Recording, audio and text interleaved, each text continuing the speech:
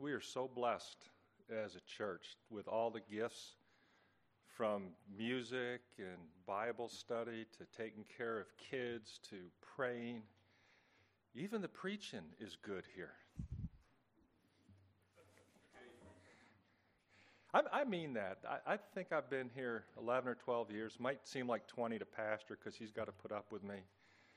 But, you know, as a confession, this is the only church that I have not roasted the pastor on the drive home. He does before church. You know, but think about it. You know, even today when you guys leave, and you know, a lot of us drive a long way. For me, I'm like, boy, I was fed today. I used to roast myself after I was preaching in churches. Like, I can't believe they pay that guy. And I get a solid amen from my co-pilot. But it's so good to be in the house of the Lord with you guys. We're family. And the love that we have for each other, diverse as we are, and the love we have for God's Word, and the love we have for Jesus Christ, our Savior, is just incredible. And you don't get that in many places. You can look in Linda's wonderful bulletin insert for the regular announcements. I'd encourage you to avail yourself of the Bible studies. There's many opportunities. So, enough said on that.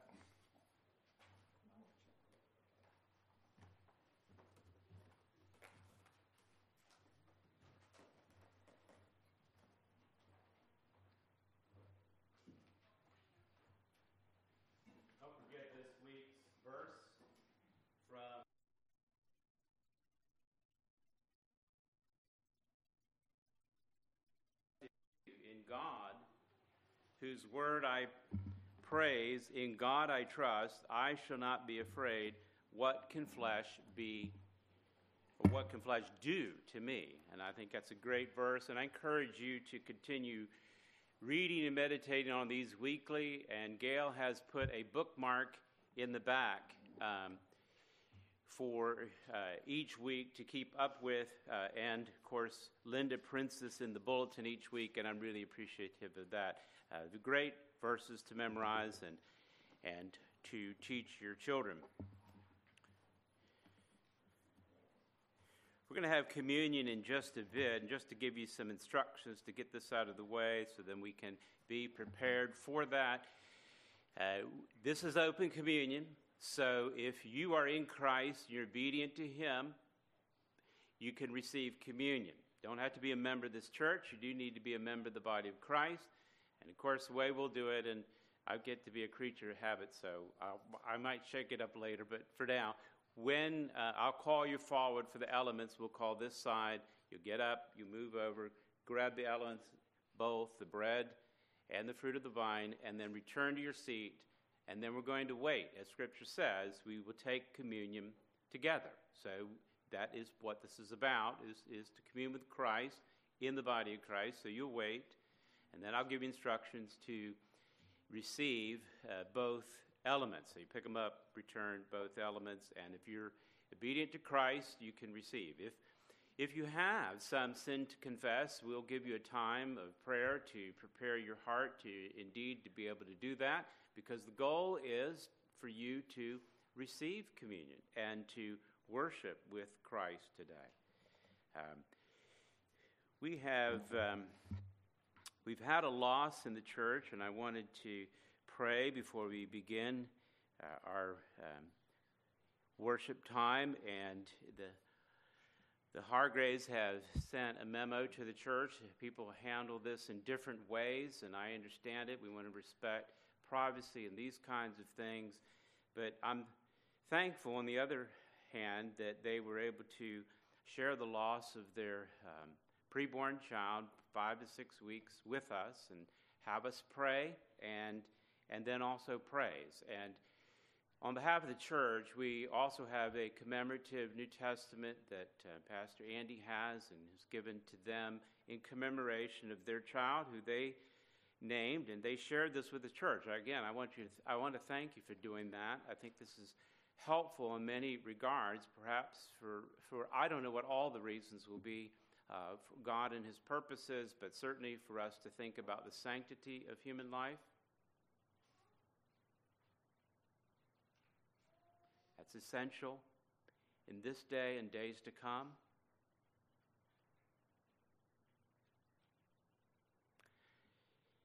Also, for us to think about the brevity of life. Whether it's a day or 100 years, it's still brief in relationship to eternity. And also the sovereignty of God in all things and his grace. Those that are preborn and those that are born without the mental capacity to be able to discern between good and evil, have no unrighteous works to repent of or aware of, and they will not be judged on that behalf. Instead, they are the very elect of God. And to that we praise God for his amazing grace. And I can assure you this little one, who the Hargraves named, Adriel August Hargraves, took Adriel from a Hebrew meaning, my help is God, or of God's flock. August was the baby's due month, and so that is derived from the Latin augere, meaning to increase. And they report, we thought it was fitting because not only has God's flock now increased, but also our reliance on God as our help. What a great testimony. What a great testimony to the church and for us to gather in solidarity together around the amazing grace of God. So let's go to God in a word of prayer. Thank him for his good gifts that he has given to us and put our trust totally in him. Let us pray. Father, we have gathered together here as your flock, and we're thankful and we celebrate those that are apart for however long you have granted them to us. I pray that you will use even this brief life as a testimony to your grand design and your purpose in all things. There is nothing that happens by accidental incident, but all things are according to the counsel of your will. And Father, we are challenged sometimes to think in those terms, and I pray that we would be once again reminded of these great truths. But beyond that, to know that you have graced us even in this life, perhaps with certain afflictions, that we may indeed be able to comfort those that might be going through similar circumstances, that perhaps these things might drive us to your word to again understand the wisdom of God in all things. Ultimately, we would praise your holy name for who you are, and to know that in your presence is fullness of joy. We lack joy at times in this life due to all kinds of circumstances that come our way, but they are overshadowed by the grace that you have granted to us in Christ Jesus. So I pray for each one of your people that indeed we would sing praises out to your holy name, have great joy because of who you are and all that you have done, all that you have promised, and all that awaits for the saints. And I pray our longing and our desires for our loved ones that have gone before us will only be a catalyst to cause us to remember really what we ultimately want is you and you alone. And so I pray that our hearts would be warmed. I pray for comfort, in particularly to the Hargraves, to others that have also lost children as well in this life. I pray that our tears of sorrow may turn to tears of great joy as we look for a day in which there will be no weeping, there will be no tears, because they will be replaced with the joy that is in Jesus Christ.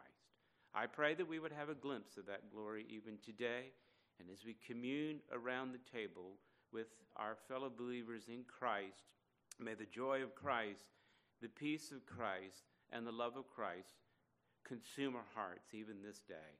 Grant us a vision of Christ today. I pray in his name. Amen.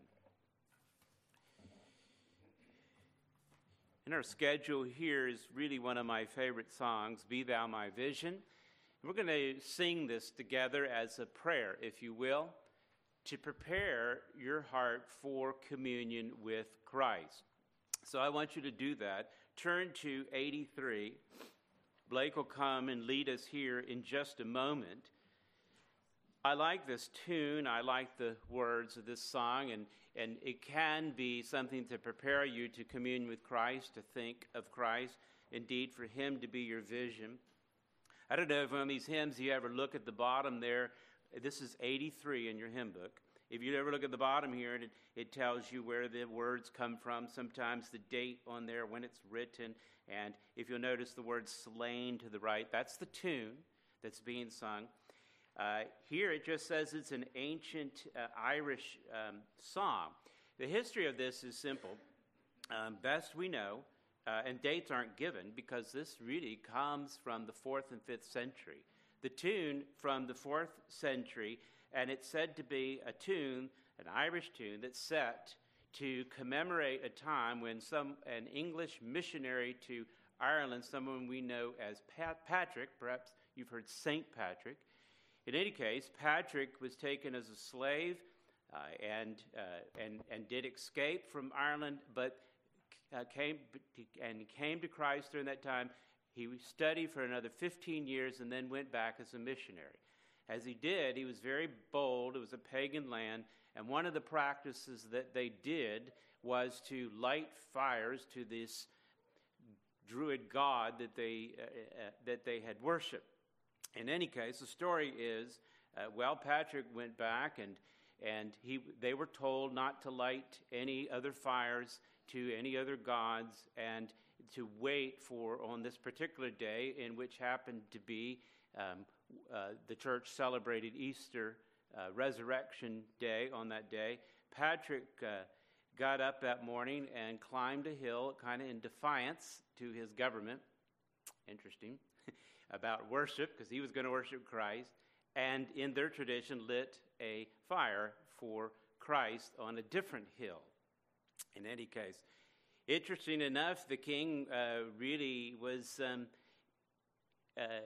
taken back by the courage and conviction of this man, and didn't take any reprisals against his freedom of worship and expression. And so this tune was written to honor that, and that's the name of the hill, is Slain, the hill that he was on, and lit that fire to be a vision of Christ on that day. Sometime after that, and we're not certain, but various poems were written about that event as well, and a bit cobbled together. But what we do know, this Mary Byrne that's mentioned here, she was a young gal, about 25 years old. She translated one of these into English, and that's essentially what you have here. Some revisions, but that's what you have here, is her translation. That's the early 1900s in the West. And then this Eleanor took this ancient tune and tied it to these poetic words. So now you know the history. And indeed, the call here from the ancient church on a missionary endeavor to point to Christ, that's what it is about. It is about looking to Christ and having Him to be your vision.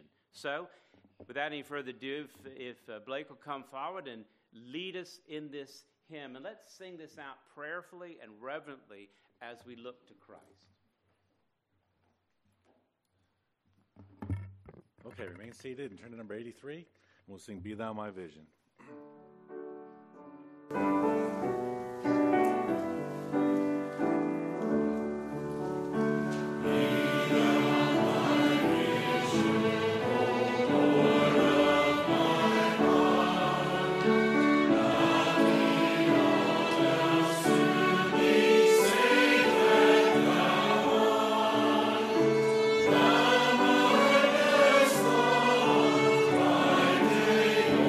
Lord,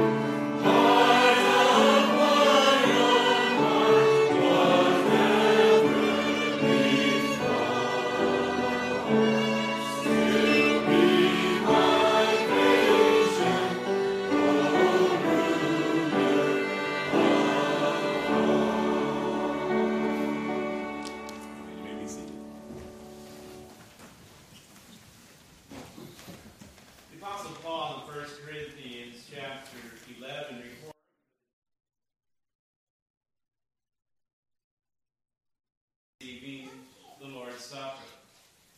He says, as often as you do this in remembrance of me. This is quoting Christ, who calls, and in so doing, you proclaim the Lord's death till he comes. In preparation to make that proclamation, he has let a person examine himself, and we'll give you a moment to do that now. And prayerfully, as we come to receive, examine yourself during that time. But it isn't examine yourself to abstain from the table. It says examine yourself and then so eat of the bread and drink of the cup. That is, do so in a worthy manner. If you confess your sin, he's faithful and just to forgive you of your sin and cleanse you from all unrighteousness. And that's what this table is about. So, I'll prepare the table, and we'll have this side stand up first, come, return the middle, and then this side, and then we'll take this together. We can go ahead and start now.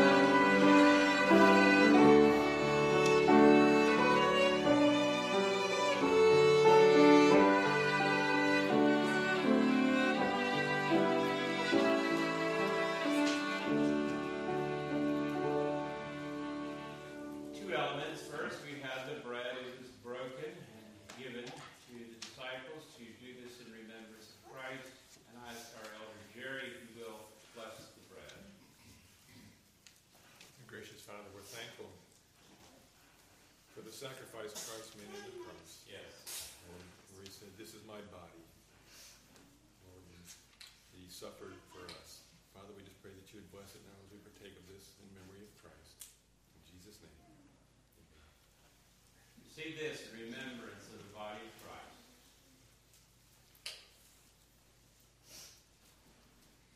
Second element is the fruit of the vine. It is the cup of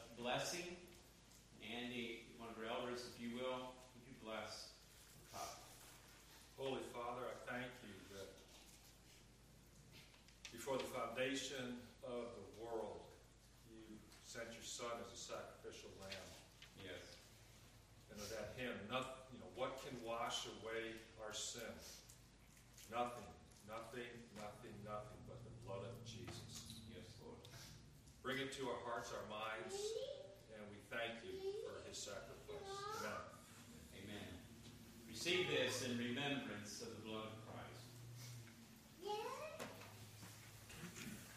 Well, tradition is that they sing a hymn and leave, but we're going to sing a hymn and stay for more, a little bit, but we will stand and sing together 137, Stand Up and Bless the Lord. Stand up, bless the Lord your God for everlasting to everlasting. 137. All five verses. Stand up, bless the Lord.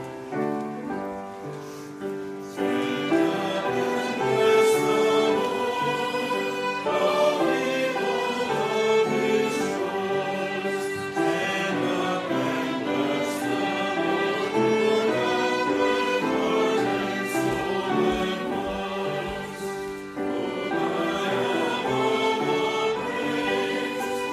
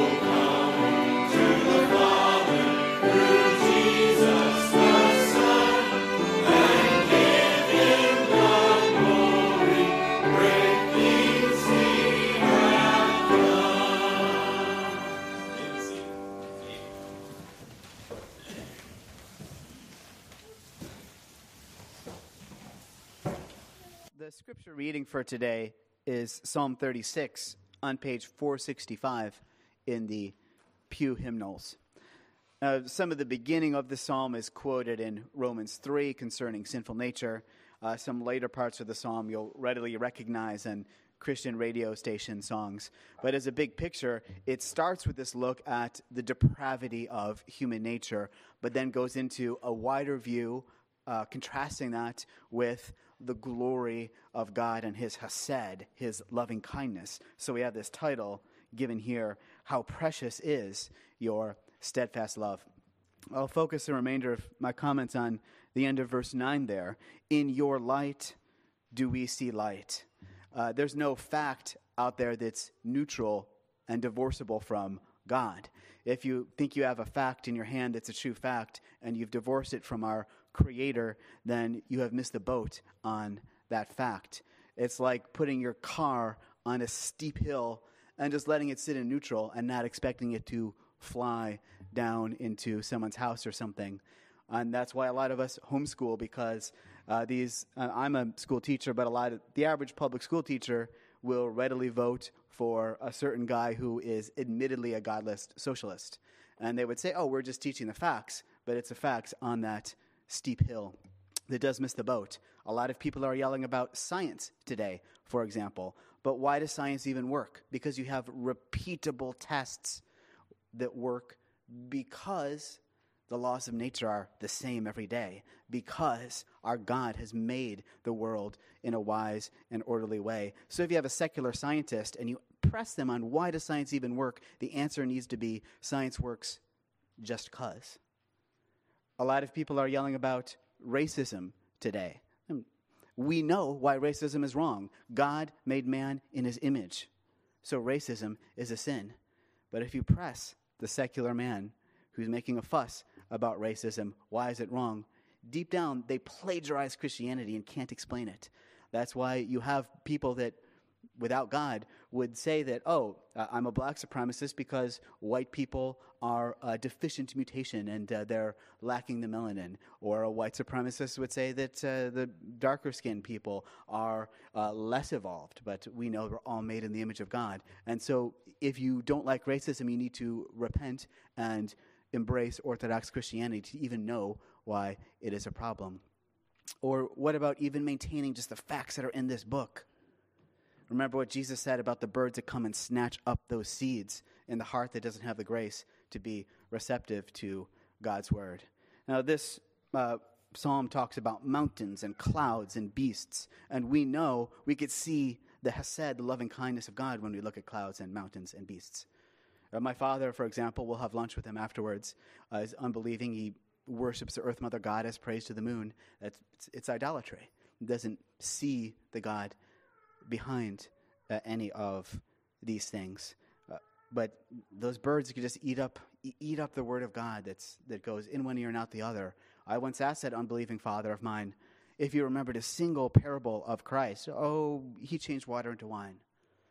But it is harrowing, and it haunts me how John Owen would write about how the word of God being so powerful that if you're resistant to it, it can actually make your heart even harder just by hearing the word of God. It's true that through hearing the word of God comes faith, but it could also make us in even worse shape because it is that powerful. Though God give us the grace to read his word today. Psalm 36, to the choir master of David, the servant of the Lord. Transgression speaks to the wicked deep in his heart. There is no fear of God before his eyes, for he flatters himself in his own eyes that his iniquity cannot be found out and hated. The words of his mouth are trouble and deceit. He has ceased to act wisely and do good. He plots trouble while on his bed. He sets himself in a way that is not good. He does not reject evil. Your steadfast love, O Lord, extends to the heavens, your faithfulness to the clouds. Your righteousness is like the mountains of God. Your judgments are like the great deep. Man and beast you save, O Lord. How precious is your steadfast love, O God. The children of mankind take refuge in the shadow of your wings. They feast on the abundance of your house, and you give them drink from the river of your delights. For with you is the fountain of life. In your light do we see light. O continue your steadfast love to those who know you, and your righteousness to the upright of heart. Let not the foot of arrogance come upon me, nor the hand of the wicked drive me away. There the evildoers lie fallen. They are thrust down, unable to rise. And Heavenly Father, we are thankful that we could be here to hear your word today. Help us to worship you in spirit and in truth.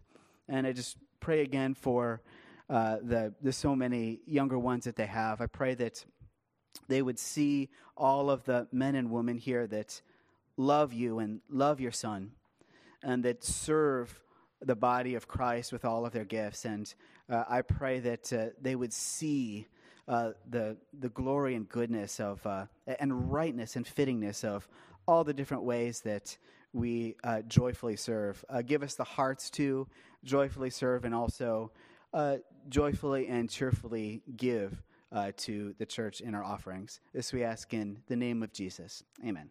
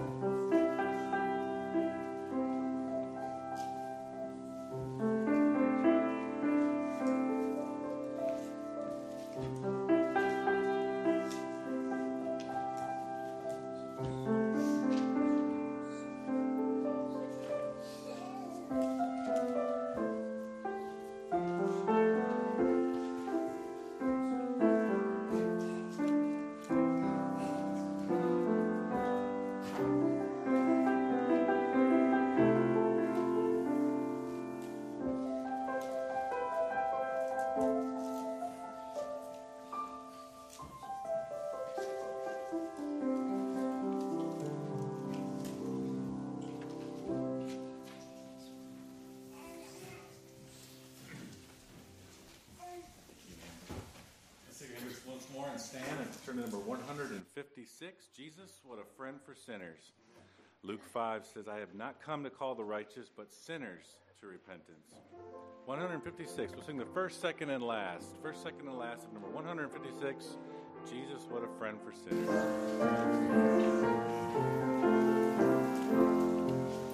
Savior,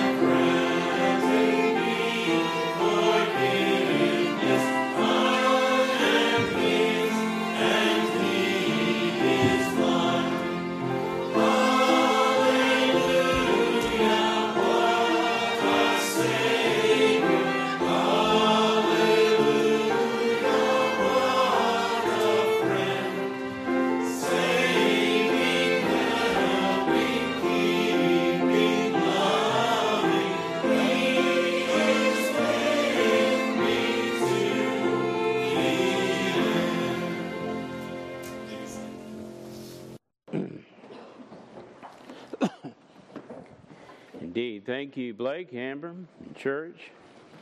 And I hope Christ is indeed your friend. Our text this morning comes from John chapter 15. And hopefully I won't break down as much today delivering this message as I have in my study preparing for it. Spending time with Christ in His Word is a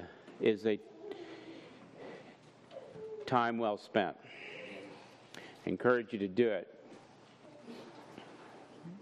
It's one of the joys and privileges of having to get up here and speak every week is it causes me to go look into God's Word and find something to talk about. And there's many a good time. And sometimes I'm taken pretty deeply into it. And those times need to be more and more often. And I encourage you to read the words of Christ, and particularly in the Gospels. And maybe some of that will make a little bit more sense as we continue here in John chapter 15. I was hoping to really kind of finish out this chapter, but as I spent time in it, and I was going to move our focus from verse 20 forward to the end, which is 27. There's so much here, I'll just see what I can get done today, and whatever we don't finish, we'll pick up next time. This is in context here of the hatred of the world towards those who would follow Christ, His disciples. It's specifically given to the disciples that are in the upper room, but it is meant for all who would follow Christ and hence be a disciple of Christ or a Christian. Verse 18, we focus on that the last few weeks. If the world hates you, Jesus says, know that it has hated me before it hated you. If you're a Christian, if you're a disciple, if you're a follower of Christ, don't expect to be treated any differently than He was treated. At this point in history, in just a few hours, the hatred of the world will be demonstrated as they take Jesus Christ, an innocent man, and crucify Him. Societal system under the direct influence of Satan himself, the prince, the power of the air, hates Jesus Christ. It was not good enough for them just to kill Him, just to do away with Him, at least in their mind, as they thought. No. If you read the gospel account, and I encourage you to do so, they had to torture Him in addition. And beyond torture, they had to humiliate Him to a great degree. This is great hatred against Christ. And Jesus tells His disciples, look, they hated me, and they're going to see it. And they're going to hate you because you love me. Now the world system, they won't demonstrate their hatred to that degree 24/7 and to its fullness. They may feign that they love you, or in this case, Jesus. They may sing out hosannas on Sunday, but by Friday, they'll be yelling out, crucify Him, crucify Him. It is an amazing turn of events and quite revealing of what Jesus is saying. They hated Him all the time. They just superficially praised Him, maybe in a superstitious way, maybe in hopes to get something in it for themselves. Whatever it was, they hated Christ, of who Christ actually really is. So Jesus gives His disciples a fair warning because He's going to send them out into the world, as He does with you. If you remain here on earth and you're a follower of Christ, if you're a disciple, there is a purpose. And when He's done, He'll call you home. But for now, you're here, and it is to minister the word of Christ, to minister to the body of Christ. But note that those that are outside are diametrically opposed. And so Jesus tells his disciples all along in the Gospels that they indeed are to follow him by picking up their cross and coming after him. He didn't mix words or give them a false idea of what they were going to get into. He says, if you want to follow me, be prepared to be humiliated, at the very least, to be misunderstood, to be gossiped about, thought ill of. Oh, and yes, in some cases, to actually be tortured and killed. We know the rest of the story. They all would die, all these apostles. They all will be humiliated. They all will suffer painful deaths. John, the apostle writing, is the only one was spared, but church history tells us prior to this, he was actually boiled in oil. Somehow he survived that event, only to be sent to a penal colony on the island of Patmos. But God has a purpose for that, to write the book of Revelation. But he did suffer greatly. They will not be called, that is, those disciples and all disciples, anyone who follows Christ. I'm going to be clear about the message. We are not calling you to health, wealth, prosperity, and good times. That's a false gospel. There is someone else who preaches that, and they look pretty good doing so. And they may smile a lot, and they may jump around a lot, or whatever else they might do. But it isn't true. Christ will tell you the truth. He tells you the truth here. Expect persecution. Live godly in Christ Jesus, and you will suffer. And perhaps, not that we're trying to bring it on, but it will naturally occur, particularly if you're in opposition to the world. The world system that is under satanic influence, by the way, has no interest in the message that is right here. They don't have any interest.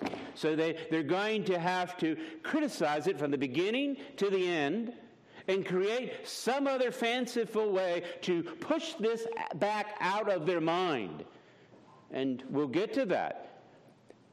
Because this is here, this is Christ's words, and they have no excuse. They are guilty as charged, so what would you do? You would try to rewrite the law, but they cannot. It is settled forever in heaven, I declare. The world system is not only just apathetic towards what you do, but it's actually antagonistic, and it'll show its ugly head at various times in various ways. So be prepared for it. Doesn't always, but it will, ultimately. Prior to this statement in verse 18, Jesus said, if you remember verse 17, I think that's key to keep in mind, what are the disciples to do? What is the church to do? They are to do what? To love one another. Verse 17. You're going to need to love one another because there are going to be trying times. Difficult times are ahead. Everyone else is going to hate you. So, within the body of Christ, we share the love of Christ, and we're commanded to do so. We need encouragement to help insulate against some of the persecution and the hatred that will undoubtedly come. MacArthur provides a nice summary of this idea. He says, Christians are the most loved of all people by God, and they are the most hated of all people by Satan. We are the most loved by God and therefore lavish with all of heaven's blessings. We're the most hated by Satan and therefore hit with all of hell's worst. And we live in that world, the most loved and the most hated, the most blessed and the most assaulted. We have the most spiritual treasure. We are likely to have to forfeit the most earthly treasure. That's how we live. That's why Jesus said you better count the cost before you become a Christian. You will be loved by God, but you will be hated by the world. That's what Jesus told his disciples. You're going to be hated. Verse 19 of John 15, he explains, as we reviewed the last few weeks, if you are of the world will love you as its own, but because you're not of the world, but I chose you out of the world, therefore the world hates you. Notice first, you're not of the world. That is, you're distinctly different from the world system. 2, chosen out of the world, that is, chosen out by Christ for salvation, sanctification, and service in ministry to one another and the proclaiming of the gospel. This hatred then is fomented, if you can see naturally, because there is a sense in which those that are in Christ, who have been taken out of the world, then are foreign from it, if you will. Foreign from this world system. And Christ explained that's who he is. He does it in this terminology in John by saying that he is from above. I'll just read you this verse from a previous passage we looked at in 8:23, and he's dealing with his enemies, and he says to them in John 8:23, you are from, and here's the perspective, you are from below. I am from above. You are of this world, and I am not of this world. You see the distinction? Christ was clearly distinct from the world. I'm from above, you're from below. I am not from this world, you are from this world. That's the distinction. So there is a sense that when Jesus walks this earth, he is a foreigner, if you will, a stranger, if you will.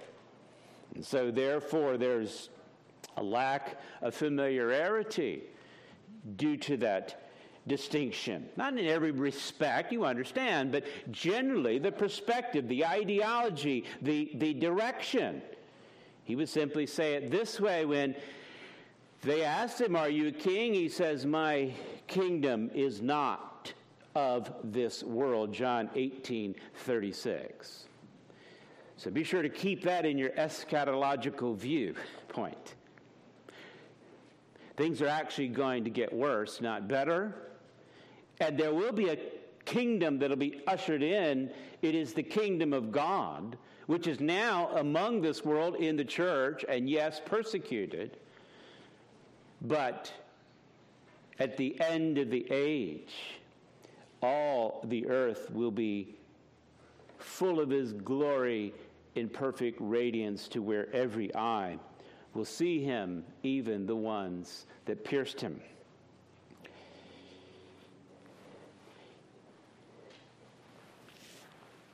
Those that follow Christ are united to Christ, and therefore, in the same manner, are not of this world and, in a sense, foreign.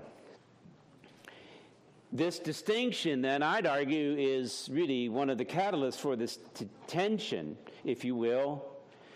But it is more than dislike or disdain. People have learned to restrain some of their dislike and their disdain in social expectations and societal norms in which we live.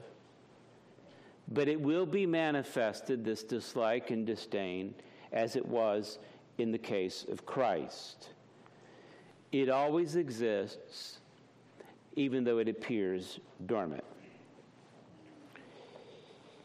As Jesus' ministry continued, this opposition to him, this hatred, this dormant hate that was there all along, it really kind of ramped up. The more truth he spoke and the more miracles he did, the madder they got at him. He wasn't speaking evil or lies or anything like that, and no one could accuse him of it, and he wasn't ever doing anything wrong or bad. In fact, it was always helping, not hindering. But the more ministry he engaged in, the more proclamation of it, the madder they got at him. In John chapter 8, again, he explains, why don't you understand what I say and what I'm doing? He's speaking to the world.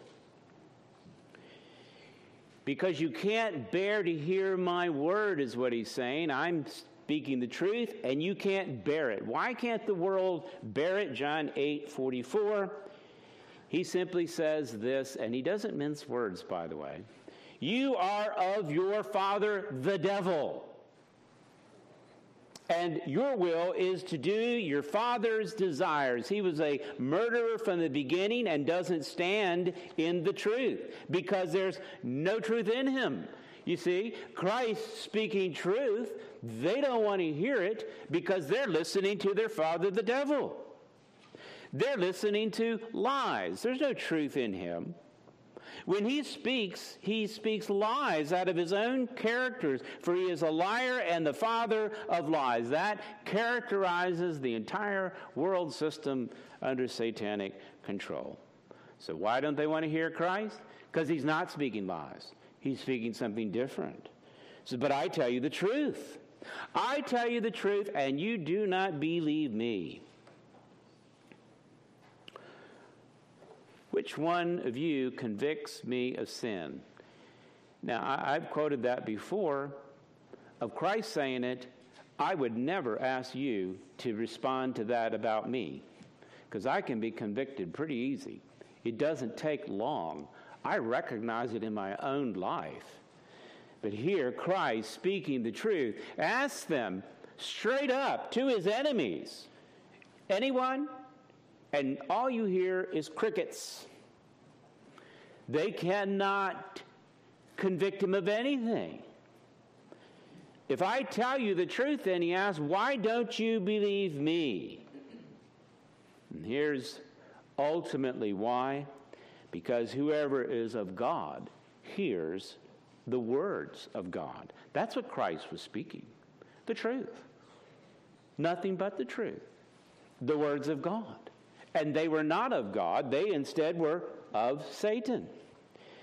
The reason why you don't hear them is that you are not of God. It is a demonstration of it. Rebel against this. It just demonstrates that you're of your father, the devil. You're not in some neutral position at all. There are only two sides, one or the other. You're either with Christ or you're with Satan. That's what he's saying. So there's a distinction in those that follow Christ, and that distinction is demonstrated that they are indeed in Christ, they are of Christ, that is, they believe Christ. They have faith. And therefore they actually, and this is where we're going, I'm winding up here eventually, they know God. Those that are in Christ actually know God. The world and world system would claim that they know God. They don't. They have no idea. You know why? Because if you don't know Christ, you don't know the Father. And Jesus will mention that here in our text. Those that are in Christ know God through divine revelation in Jesus Christ. That revelation grants a different worldview, a different perspective, a Christian perspective, if you will, that is shaped from above, not below. It is heavenly in that sense and not earthly. It is not culturally bound, it is Christ bound.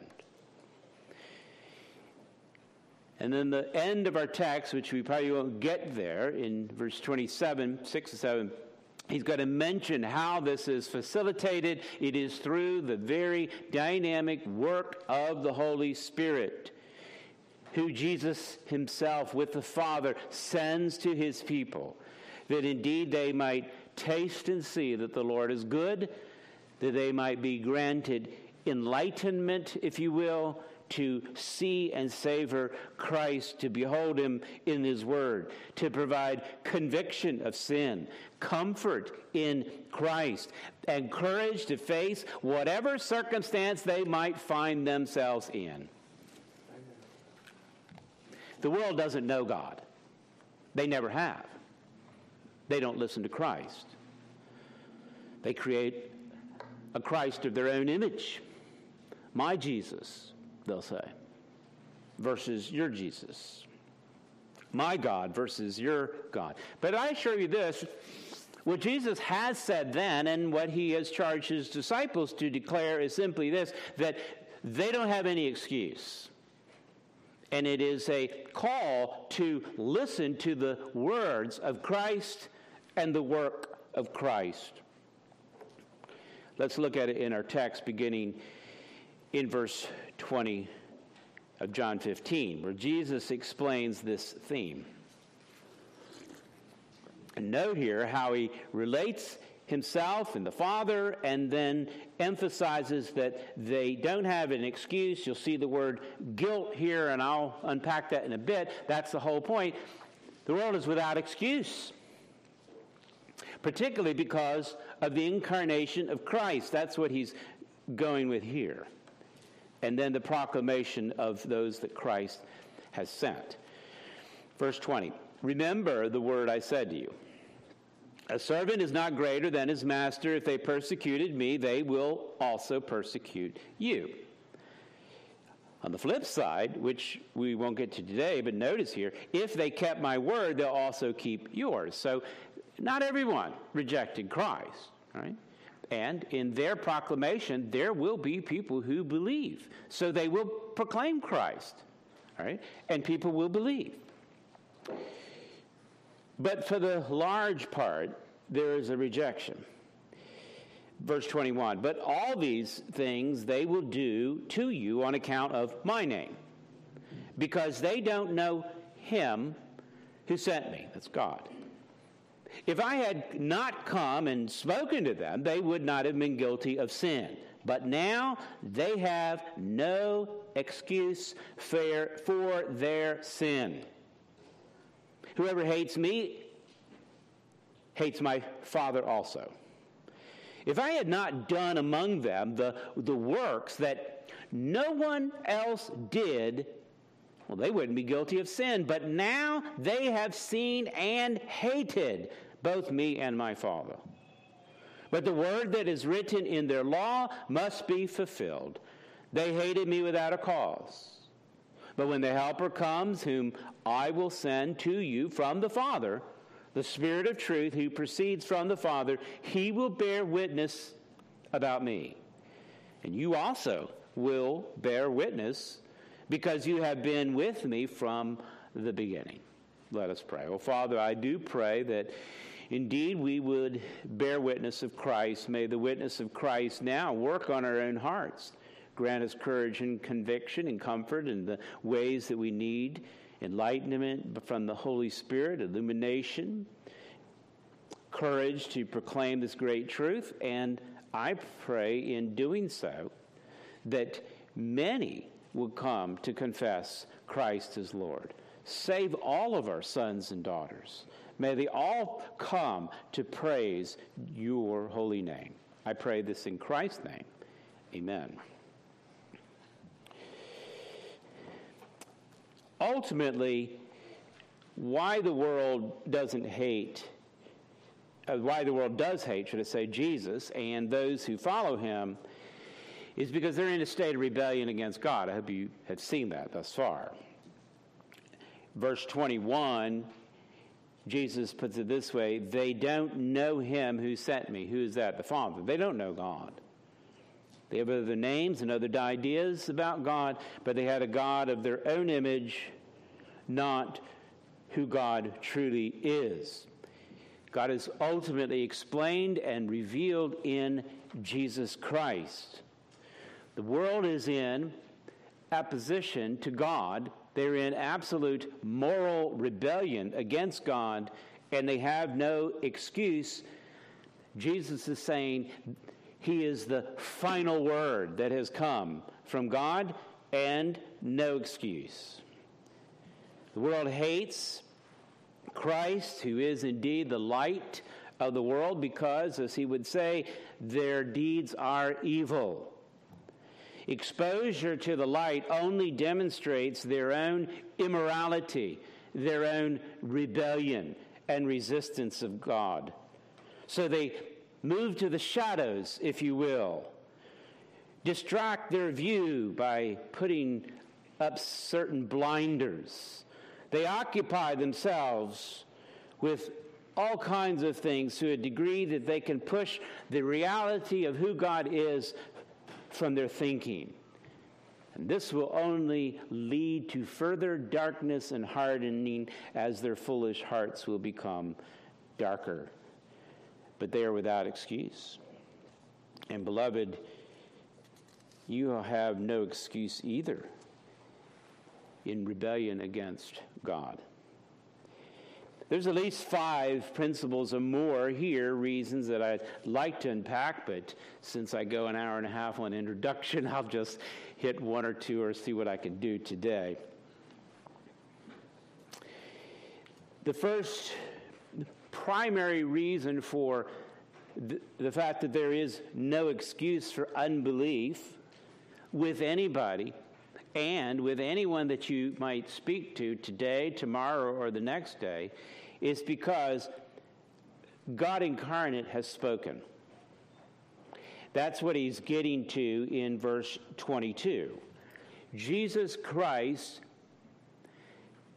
came in the flesh, walked among us, and spoke absolute truth. That's what he's getting at with this idea of not being guilty, no excuse for their sin in verse 22. It doesn't mean that they wouldn't have been guilty of what we might refer to as original sin. That's the sin of Adam. So we have to understand the context in which Christ is giving this.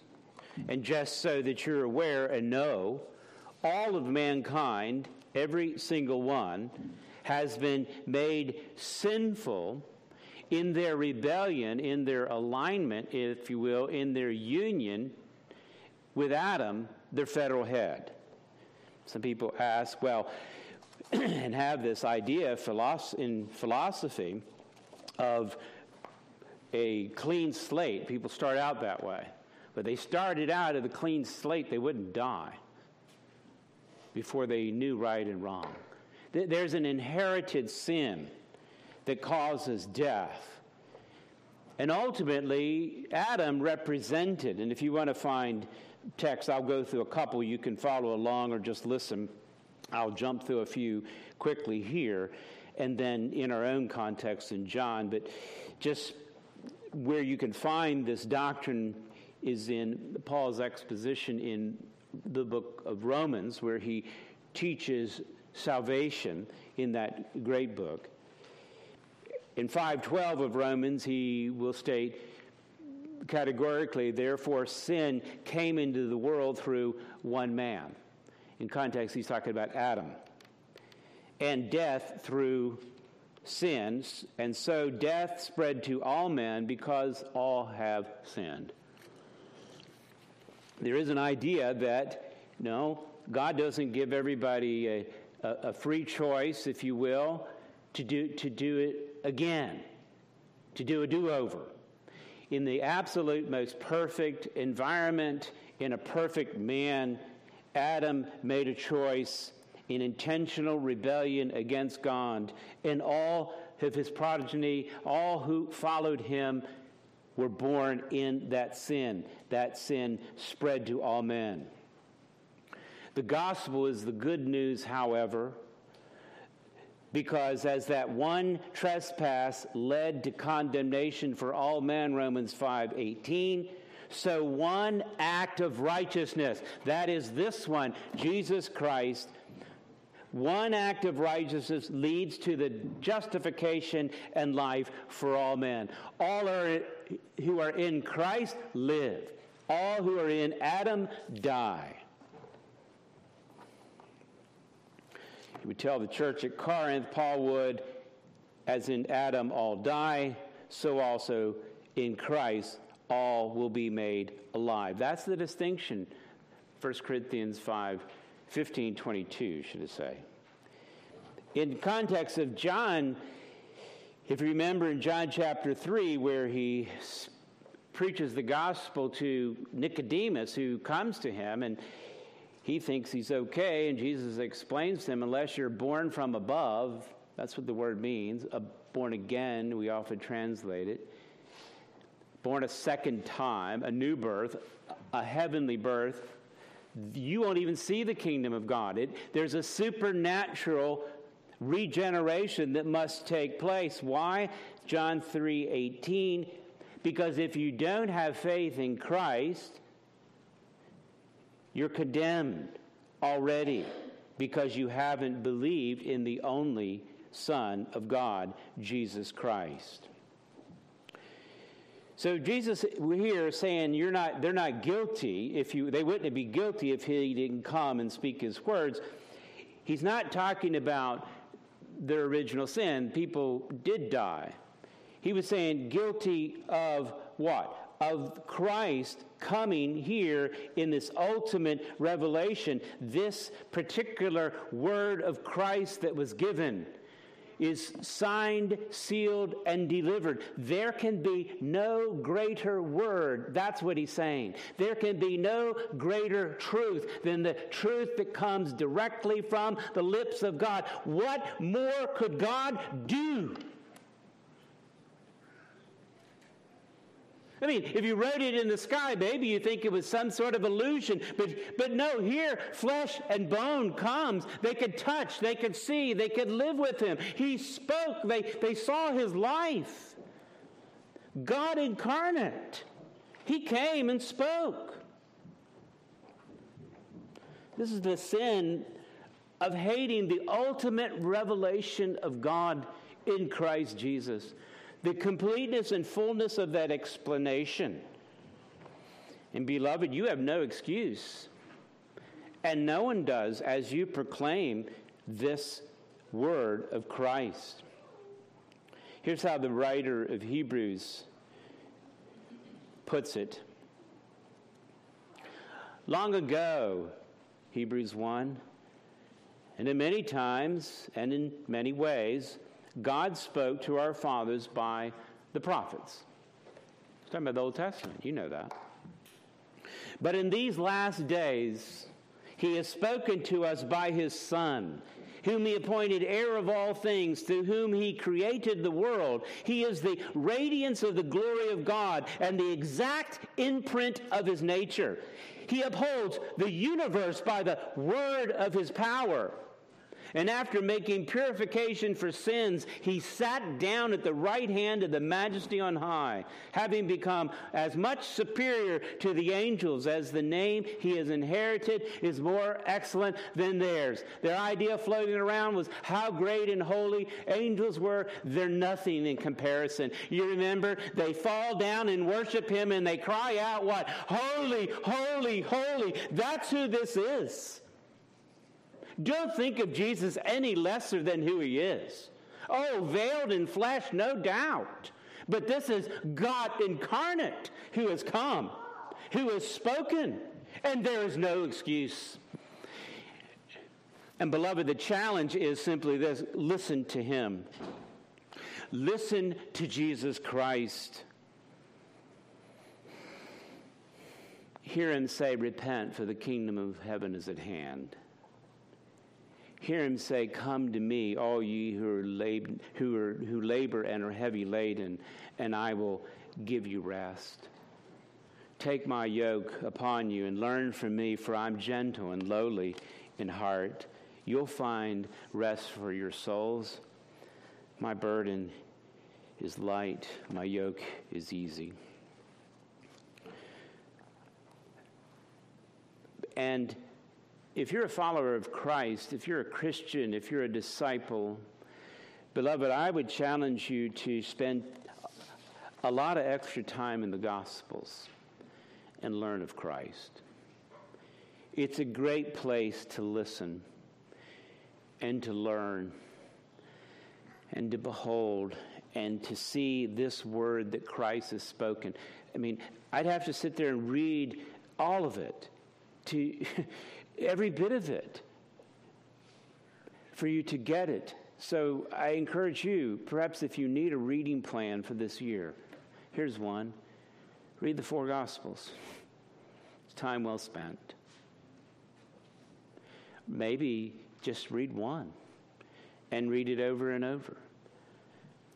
The one that really focuses in on the glory of Christ more than ever is this gospel we're in John. And so I encourage you to consider spending time in it. It's a great witnessing plan, by the way, to share with others. I'll never forget talking to a cultist who thought of Jesus as an archangel.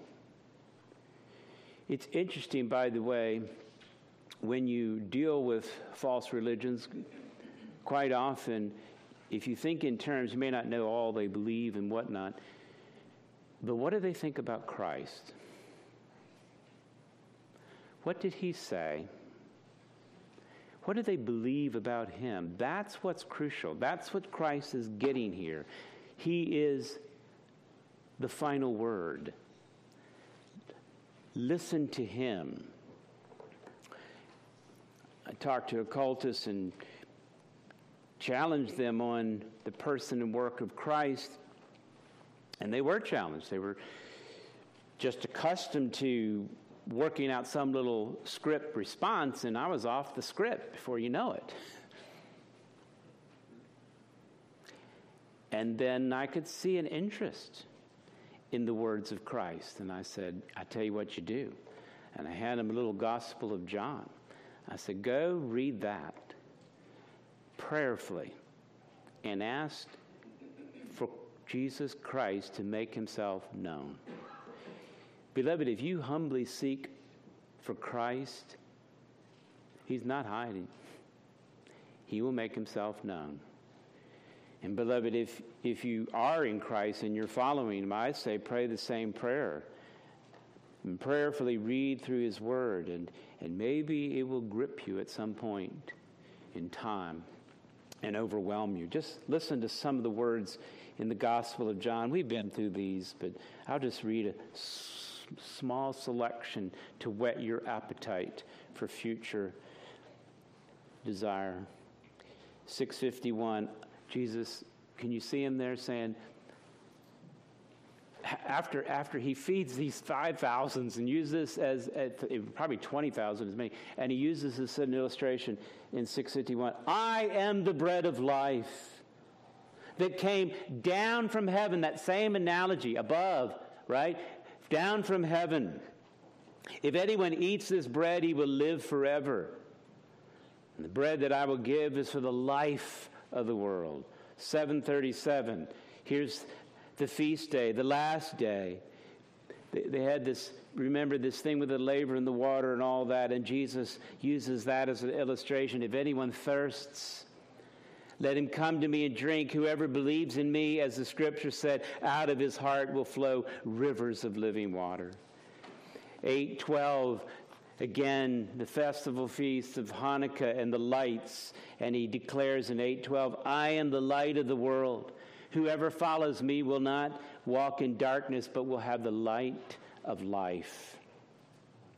Close to where we're at, one of my favorite sections, particularly this year, I encourage you to dwell in it. Let not your heart be troubled, John 14.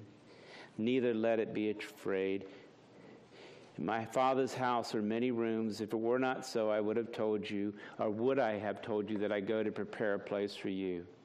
And if I go and prepare a place for you, I will come again and take you to myself, that where I am, you may be also. You may be there forever in the Father's house.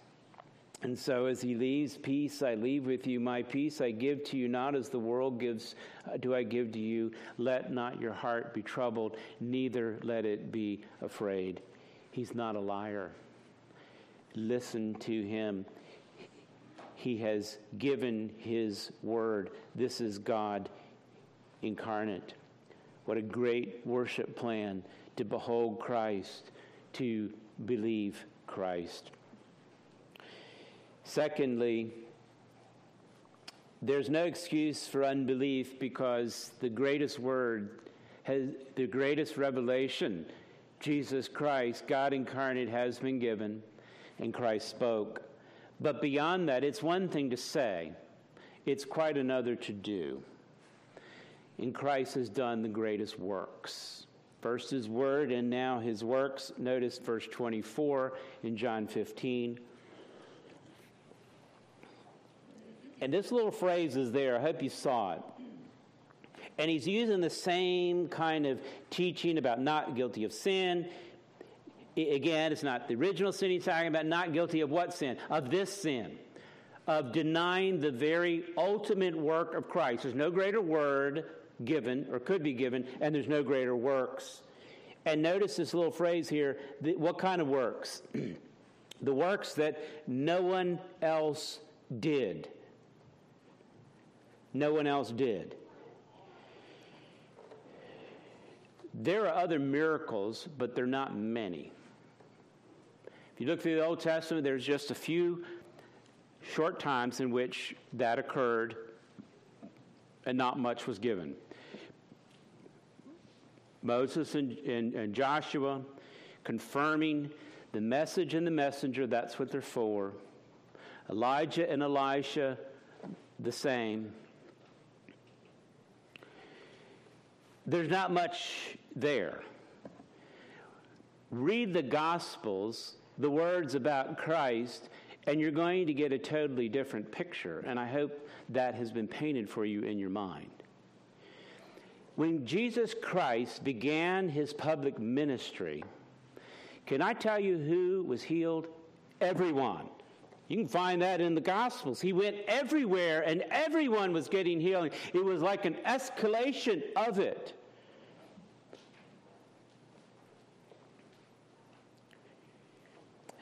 In our Gospel here, John just lists 7 specific ones. And he does it purposeful to garner belief. The changing of the water and wine, John 2, healing of the nobleman's son, John 4, healing of the man at the pool of Bethesda, John 5, feeding of the 5,000, as I mentioned in chapter 6, walking on the water, same passage, healing a man born blind, John 9, and of course the resurrection of Lazarus in John chapter 11. These are just mere representations. John is strategic about the signs that he lists here. He's culling out 7 distinct ones representative of the myriads of miracles that Jesus did. And you don't have to take my word for it. John will tell us in his Gospel 20 and verse 30 that Jesus did many other signs in the presence of his disciples, which were not written in this book. But these are written so that you would believe in Christ, and by believing you might have life in his name. As I mentioned, read the other gospel writers. They talk about him going everywhere and people being healed. Everyone. I remember thinking on this very thing at a passion play that was performed.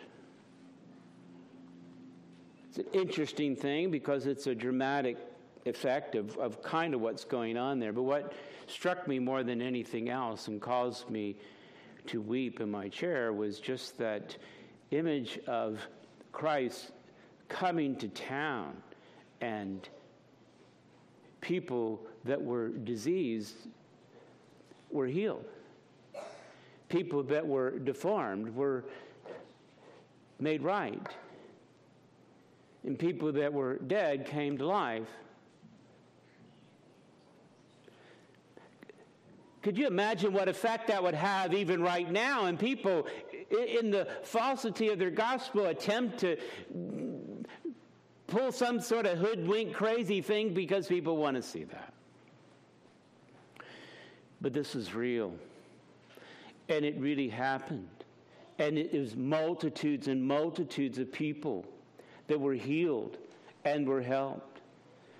This is Christ, who has done work that no one else can do. They have no excuse. You have no excuse. Jesus Christ can raise the dead. Do you trust him? Do you believe in him? Do you proclaim his greatness and glory? I'm quickly running out of time. I hope I've whet your appetite enough, but I think I'll spend a little bit in John chapter 11 to close this out, so that we'll just look at one of these examples of his miracles. And it's a great one. It's the 7th in John. We've looked at it before. It's John chapter 11, and I'll pick up at verse 25, John 11, 25. And you know the background. I've preached on this already. Mary, Martha, and Lazarus, they were friends, personal friends, acquaintances of Jesus. Jesus knows that Lazarus is going to die, but he has a purpose in it. We don't know what his purpose is, but he has a purpose. He has purpose in all things. But the ultimate thing to note is not this temporal problem that occurs, and it is a great one, and it brings great sorrow to them. They're all crying and weeping. But the joy is to believe that Jesus Christ is the resurrection and the life. Do you believe that? And that's what he'll say in verse 25 to Martha. Whoever believes in me, though he die, yet shall he live. And everyone who lives and believes in me shall never die. And here's the question Jesus is saying, do you believe it? You have no excuse not to. He's demonstrated it. There are witnesses of it. It isn't just that he said it, but he actually did it. And here is the count. Well, she says, I believe that you're the Christ, the Son of God, who's coming into the world. Well, that's a good confession. You're the Messiah. You are deity, that is God, and you came into this world, right? He is from above. He comes into the world. She recognizes who Jesus Christ is. And after she does that, she goes to her sister Mary in private, who's weeping over the death of her brother. And Martha tells her that the teacher's here and he's calling for her. Well, she gets up quickly. She goes to him.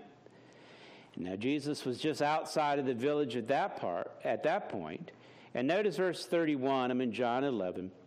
When the Jews who were with her in the house, consoling her, saw Mary rise quickly and go out, they followed her, supposing she was going to the tomb to weep there. Now, if you remember when we taught on this, the Jews or the Jewish leaders, these were people that were having really kind of fake empathy for Martha and Mary, and they just wanted to get on the bandwagon. They thought she was going to go out and do her little ceremonial acts of weeping, not genuine, there to the tomb. They're unbelievers, is my point. When Mary came, however, to see Jesus, verse 32, what was her response to Jesus? She fell at his feet. This is an act of worship. It is beholding who Christ is. And even at that point, before he even did anything, she falls at his feet, and she recognizes but her theology isn't strong enough. It's good, but it's not good enough. She said, Lord, if you'd have been here, my brother wouldn't have died. Now, he upholds all things by the word of his power. This is God incarnate. He has a purpose and plan for all that takes place, and even this. She doesn't know. So she's partially right here. But when Jesus saw her weeping, and note this, and the Jews who had come with her also weeping, he was deeply moved, verse 33, in his spirit and greatly troubled. I taught on this before. If you remember, this moving is he has great compassion for those he loves. He has great anger, righteous indignation against these who put up false belief. That's the idea of trouble here. They're coming, and they don't really mean it. She does, because they're not falling at Jesus' feet and worshiping him. That's the distinction, you see. They're just paying lip service to him. They're not worshiping him. This is God incarnate, who's already spoken. And he's done many, many works, that is miracles. He's about to do a spectacular one in their sight, and he's troubled. So he asked, where did you lay? And Jesus wept. Verse 35. And I think that weeping is on both sides. Understand the great compassion that God has for his own that he loves. If you are in sorrow and weeping, even though, like both Martha and Mary, really, they don't quite understand fully what's going on, there is an empathy. He is a high priest who can be touched with the feeling of our infirmities, though we may not fully understand it. Don't ever miss the compassion. But beyond that, too, the weeping also includes this indignation against those who would not believe. Both are true. The Jews say, see how he loved him. But some of them said, see, this kind of tells where they're coming from, their unbelief. Well, couldn't he who opened the eyes of the blind? By the way, that's a miracle. And there's his enemies affirming that no one else did what Jesus did. He took somebody without eyes and gave him eyes. Couldn't he have kept this man from dying? The answer is absolutely yes. But he has a purpose in it. Not your purpose, he has his purpose. And so, verse 38, Jesus is moved again. And he came to the tomb. This moved again, is troubled again on both sides. And this is the indignation against unbelief. So he comes to the cave, and a stone lay against it. Jesus said, well, take the stone away. Martha's sister, the dead man, said to him, Lord, well, by this time there'll be an odor, for he's been dead for 4 days. Jesus said to her, did I not tell you that if you believed, you would see the glory of God? He purposely allowed this so that there would be no confusion. This would only be a miracle of God to regenerate decayed flesh on a body. It isn't just waking someone up who had been asleep. It is actually regenerating their physical body. This indeed is the glory of God, the beauty of his divine attributes, the beauty of his ability to do all things.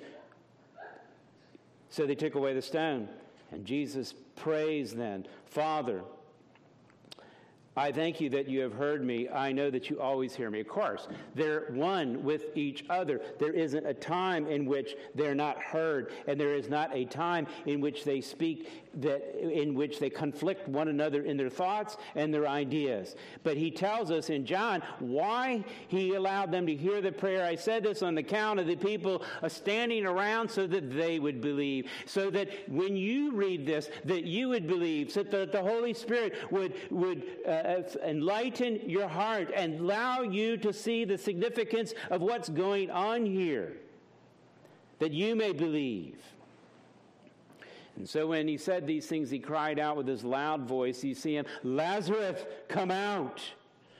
And the man that had died, the man that was in a state of decay, came out, still bound in these linen strips, and his face then wrapped with this cloth.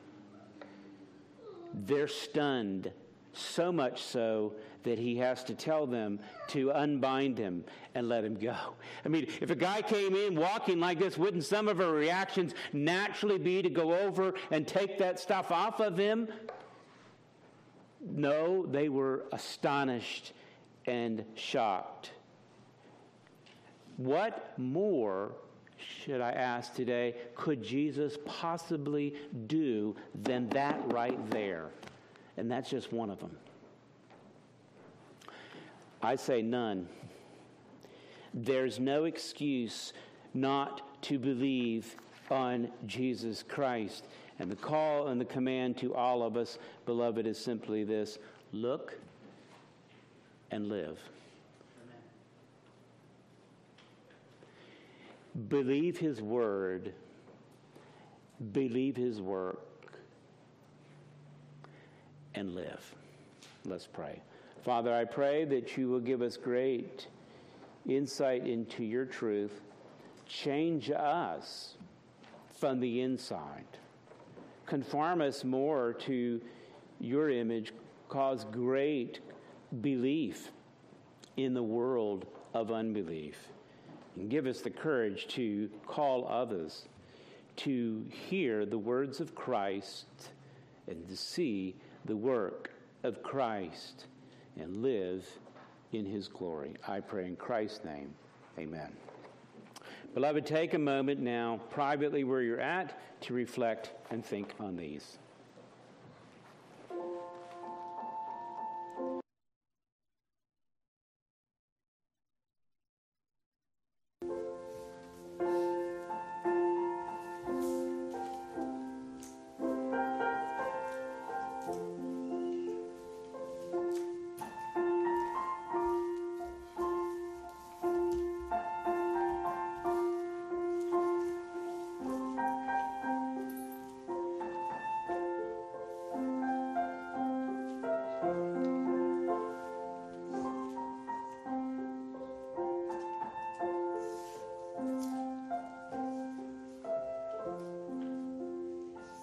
Father, I do pray that you give us great courage and conviction to truly trust and obey you in all things. In Christ's name, amen.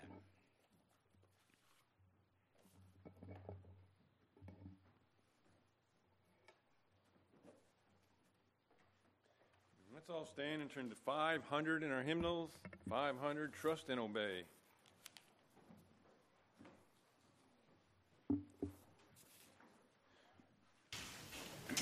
The Lord of hosts, happy is the person who trusts in you.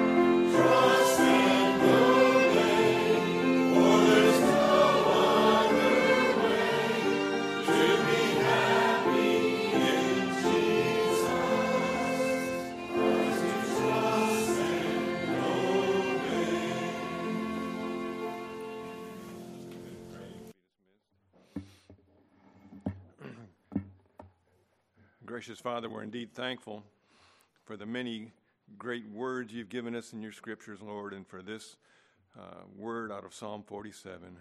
Father, you tell us to clap your hands, O people. Shout to God with loud songs of joy, for the Lord, the Most High, is to be feared, a great king over all the earth.